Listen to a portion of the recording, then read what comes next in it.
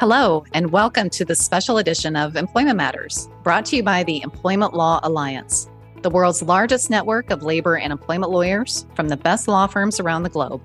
I'm your host, Tara Stingley, a partner with Klein Williams in Omaha, Nebraska.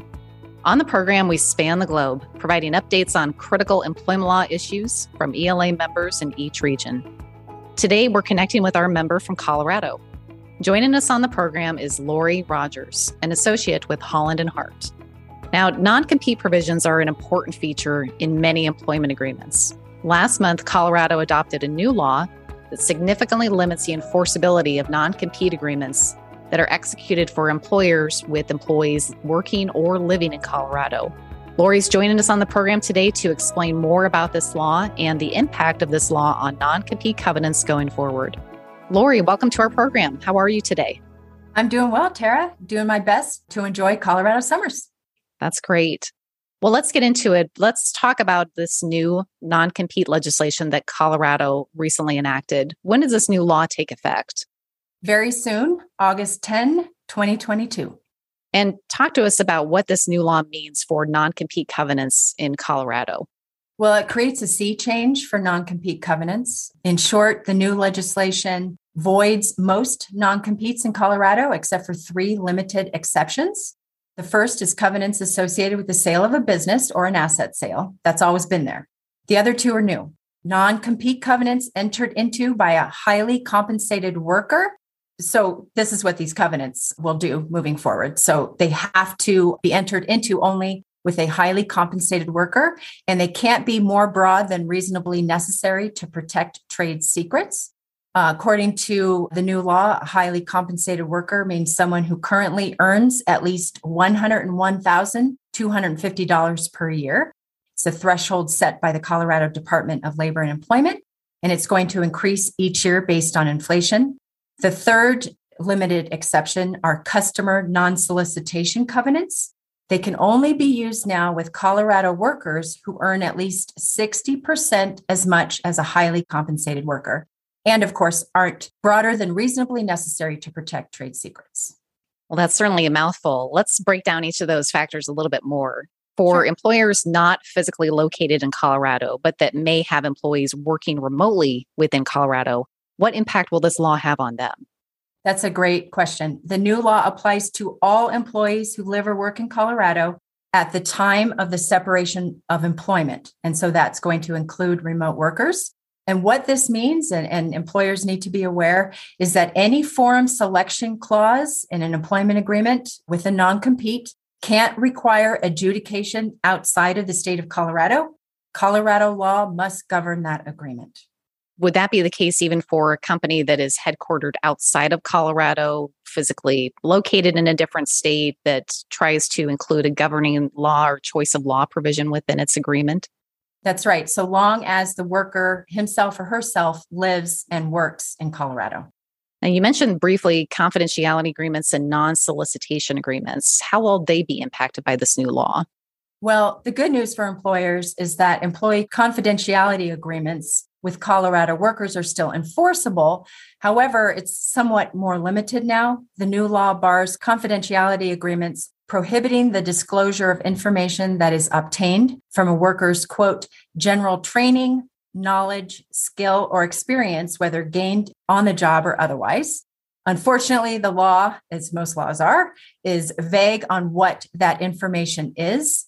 We anticipate that whether this type of information falls within the general and therefore unprotected category, or whether it's more of a secret protected character, is likely going to be the subject of hopefully future regulation or litigation.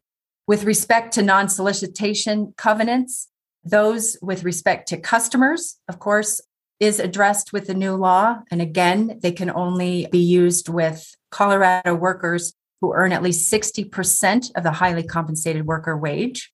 With respect to fellow employees, solicitation of employees, that is still the same. It just must be reasonable in geographic scope and duration.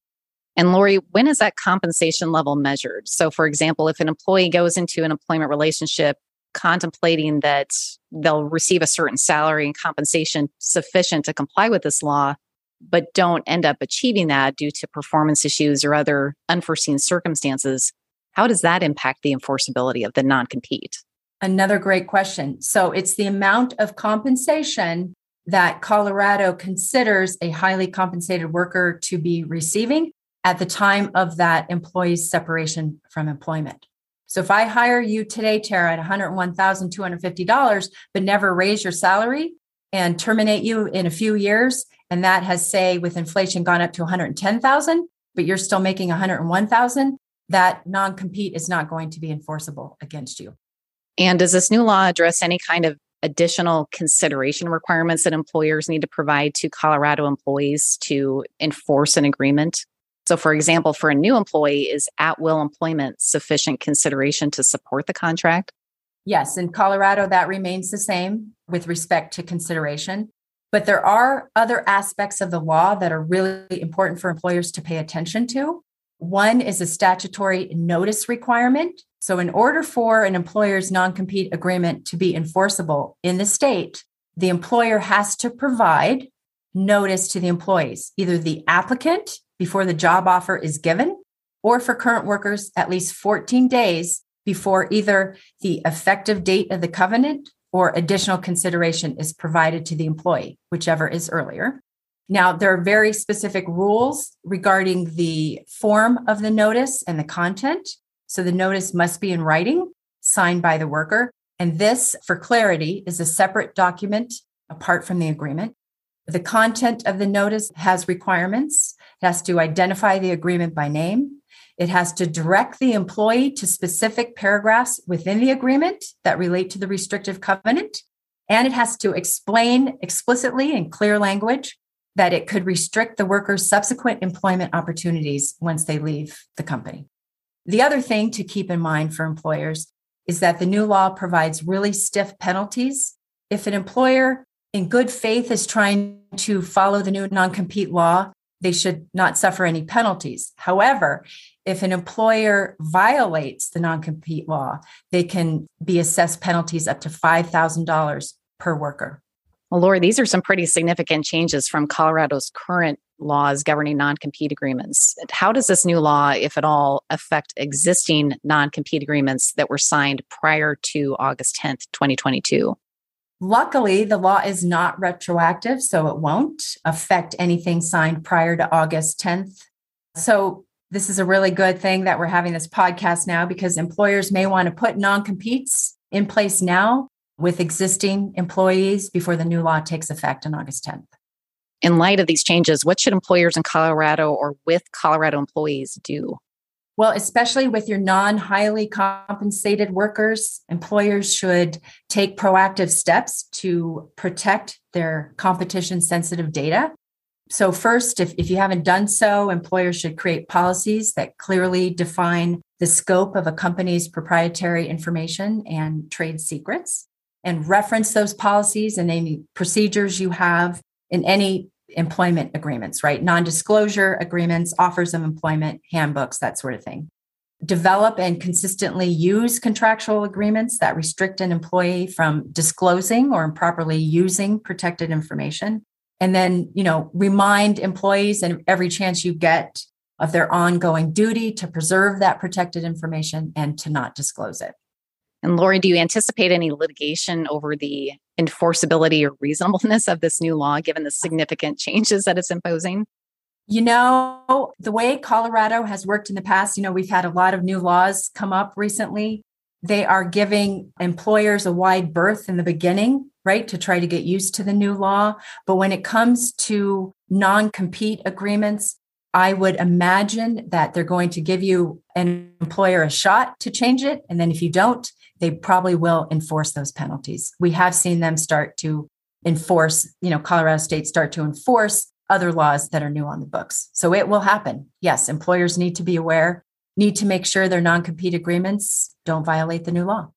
Lori, this has been a fascinating discussion and no doubt an important one for employers with Colorado employees. We're sure that more is to come on this, but in the meantime, thanks for joining us today on the program and great talking with you.